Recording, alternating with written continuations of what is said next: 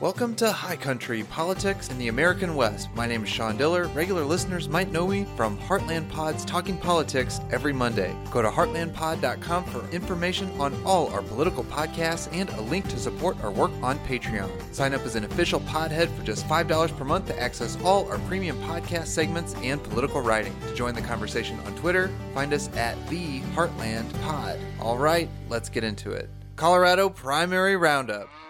With just a week before ballots are counted in Colorado's 2022 primary elections, newly filed federal disclosure reports show a tangled web of dark money groups and deep-pocketed donors spending heavily to influence key congressional races. Those groups include a brand new super PAC, Democratic Colorado, that has spent more than $2.4 million attacking far-right State Representative Ron Hanks as too conservative for Colorado. The group believes Hanks would be the easier candidate for incumbent Democratic Senator Michael Bennet to defeat in the general election. The $13.2 million in contributions reported by Bennett's campaign through June 8th is by far the highest total among candidates for federal office this year in Colorado. While most prominent political observers forecast Bennett as the favorite in November, a challenging midterm electoral environment for Democrats could make things more difficult. Construction company CEO Joe O'Dea is Bennett's best-funded rival, having raised nearly $1.2 million in contributions from individuals and PACs, along with another $1.1 million in personal contributions and loans to his campaign. O'Dea has also benefited from at least $595,000 in independent expenditures from the American Policy Fund, a federal PAC supporting his candidacy. Super PACs are authorized under federal law to receive unlimited donations from individuals and corporations. FEC disclosure show that the American Policy Fund has received 5- and 6-figure contributions from a dozen donors in Colorado and Texas, including a combined $200,000 from Golden-based construction firm APC Resources and its CEO Jeff Keller. Meanwhile, State Representative Ron Hanks has raised a total of just $89,740 from outside donors and supplemented that figure with $35,100 in personal loans. But he may be poised to benefit from Democratic Colorado's last-minute ads, attacking Hanks as too conservative, and another highlighting O'Dea's past donations to Democratic campaigns.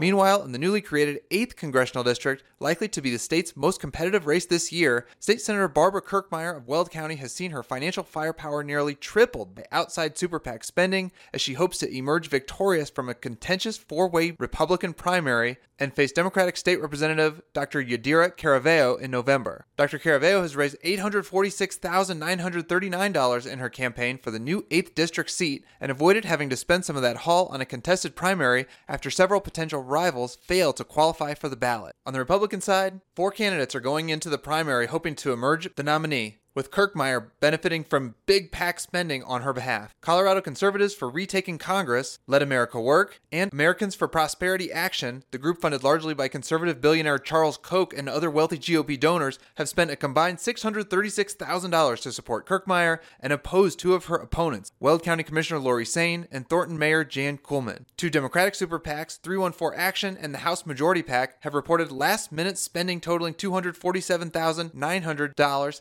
in the 8th District GOP primary in an apparent effort to aid Sain, a hardline conservative and former state lawmaker who has cast doubt on the legitimacy of the 2020 presidential election. In the race for the 7th District seat being vacated by Democratic Representative Ed Perlmutter, State Senator Brittany Petterson has a fundraising advantage over all her possible GOP opponents. Arvada economist Tim Reichert has outspent his top rival, former oil and gas executive and one-time Senate candidate Eric Adland in the Republican primary. Adland, however, has benefited from over $260,000 in independent expenditures by Super PAC For Colorado's Future, a newly created group whose donors won't be disclosed until next month. Far-right candidate Laurel Immer trailed far behind both Adland and Reichert with just $85,770 in reported campaign contribution. In the 3rd District, represented by Lauren Boebert, the $5.2 million raised by her campaign this cycle is by far the highest donation total received by Colorado's 7 incumbent House members, nearly 3 times the size of the next largest haul, Democratic Representative Jason Crow's $1.8 million. Her primary opponent, GOP State Senator Don Coram, has raised a little over $226,000. He's also been aided by at least $42,799 in outside expenditures by a new super PAC, Better Than Boebert, whose donors aren't required to be disclosed until after the primary. In a 3-way Democratic primary race, Saul Sandoval, a community organizer from Pueblo, has raised the most campaign funds from outside donors, reporting over $906,000 in receipts. But Adam Frisch, a former Aspen city councilman, has more to spend after loaning his campaign more than $2.2 million since January. So lots of action here. The big headline, I think it's so great that Dr. Yadira Caraveo, the state rep who's running for Congress, that her primary challengers dropped out. She was always the strongest for this seat, and she should really be full steam ahead from now to the general election. Hopefully that will be a race that she can win. And if it's a bad night for Democrats, then this district, as well as the 7th, with another strong Democrat, Brittany Pedersen, that'll be an important seat for Democrats to hold, along with Senator Bennett running statewide. My prediction is Ron Hanks will win this GOP Senate primary. The other guy does not seem like a fit with the Colorado Republican Party at all. Return to sender. Arizona GOP suit arguing the state's 30-year-old mail-in voting system violates the Arizona Constitution is rejected. Republicans made Arizona an early vote-by-mail innovator in 1991, enacting one of the first laws in the country permitting voters to send in a mail ballot early without an excuse. The state then doubled down, setting up a system in 2007 for voters who wanted to automatically and permanently get ballots in the mail. The method has become widely popular in the state, with about 89% of Arizona voters casting ballots early, mostly by mail, in the 2020 general election. But now some Republicans in the state are doggedly attempting to dismantle the system their party helped create. There's the ongoing court case filed by the Arizona Republican Party challenging the constitutionality of no-excuse mail-in voting. There's the new law and ballot referendum backed by Republicans in the legislature and passed on party-line votes that intend to limit or restrict voting by mail. And there are calls for state lawmakers to take a final vote on an extreme and sweeping measure that would, among other things, eliminate all early voting in the state. On Monday, a Mojave County Superior Court judge ruled against the Arizona Republican Party, stating that the state's vote-by-mail system is constitutional. But Arizona voters should not expect the fight to end. The efforts are fueled by inaccurate claims promoted by former President Donald Trump that voting by mail is not secure and mail-in voter fraud caused his 2020 loss to President Joe Biden. Multiple court cases and investigations in Arizona and across the country failed to find any evidence of widespread voter fraud in 2020, and Republican election officials here and elsewhere have repeatedly defended the security of mail-in voting and the integrity of their election. And Republicans in the state overwhelmingly vote by mail. Of the more than 1 million Republicans who voted in the 2020 general election, more than 80% are on the state's early voting list, according to Phoenix-based Republican consulting group High Ground. In response to the court decision Monday, House Democratic leader Reginald Boulding, a candidate for Secretary of State, said the case underscores the increasingly desperate and absurd lengths that right-wing extremists have gone to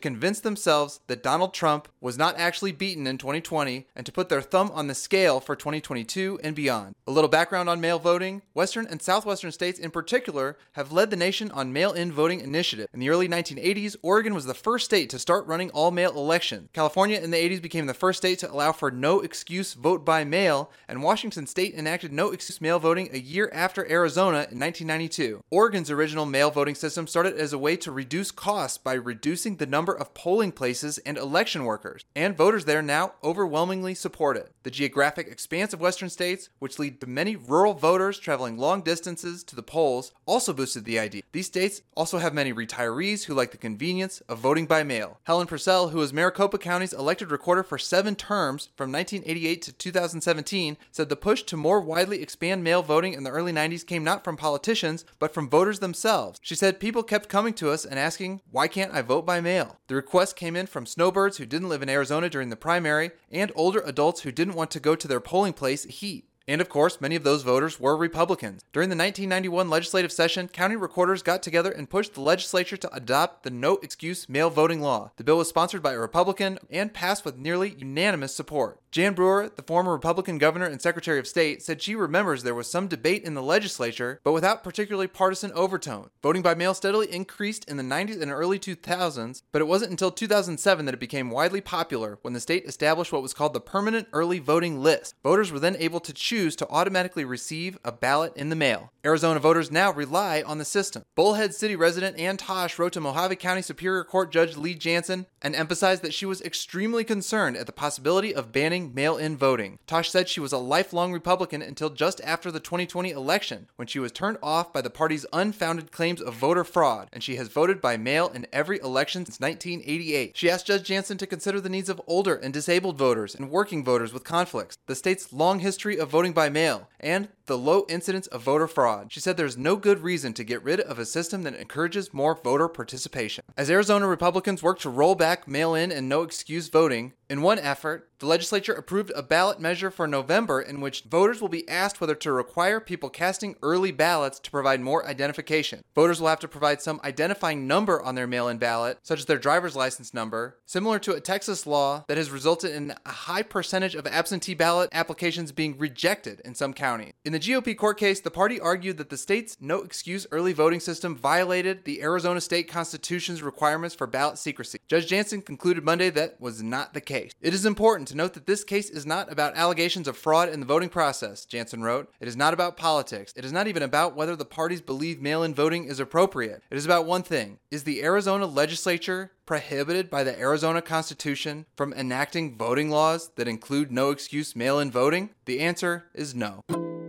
Colorado GOP Senate debate shows a clear contrast. State Representative Ron Hanks, who basically claims Donald Trump was the true winner of the 2020 presidential election, wouldn't commit to accepting the results of the Republican U.S. Senate primary next week if he loses to his opponent, construction company owner Joe O'Dea. "We obviously have to see what we will see here," he said during a debate Monday evening hosted by the Colorado Sun and CBS 4. Hanks, a Fremont County resident who worked in oil and gas and served in the military, is competing against O'Dea, a first-time candidate who owns a Denver construction company, for the chance to unseat Democratic United States Senator Michael Bennet in November. Monday's debate, held at the Sun's downtown Denver office, was rescheduled after Hanks was prohibited from entering the CBS Denver building because he's not vaccinated against COVID-19. O'Dea, who does not challenge the 2020 election outcome, said he would accept the U.S. Senate primary election results and that he will vote for former Jefferson County Clerk Pam Anderson, who also doesn't deny the 2020 outcome, in the GOP primary for Secretary of State. "I've been very clear about my stance," O'Dea said. "Biden's our president." Hanks, who attended Trump's rally ahead of the January 6, 2021 riot at the U.S. Capitol, said during the debate that he reached the Capitol steps that day, but did not advance further. Both candidates said Trump does not deserve blame, even in part, for the events that unfolded on January 6. O'Dea added, however, that Trump could have done a lot more to slow that process down. "I was a little disappointed to see him go 3 and some hours before he told his people to stand down," O'Dea said. When it comes to abortion, Hanks opposes all abortions, including in cases of rape, incest, and when a mother's life is at risk. Hanks said during the debate that he is firmly convinced that there are no situations where a life of a mother is impacted or affected or saved by abortion.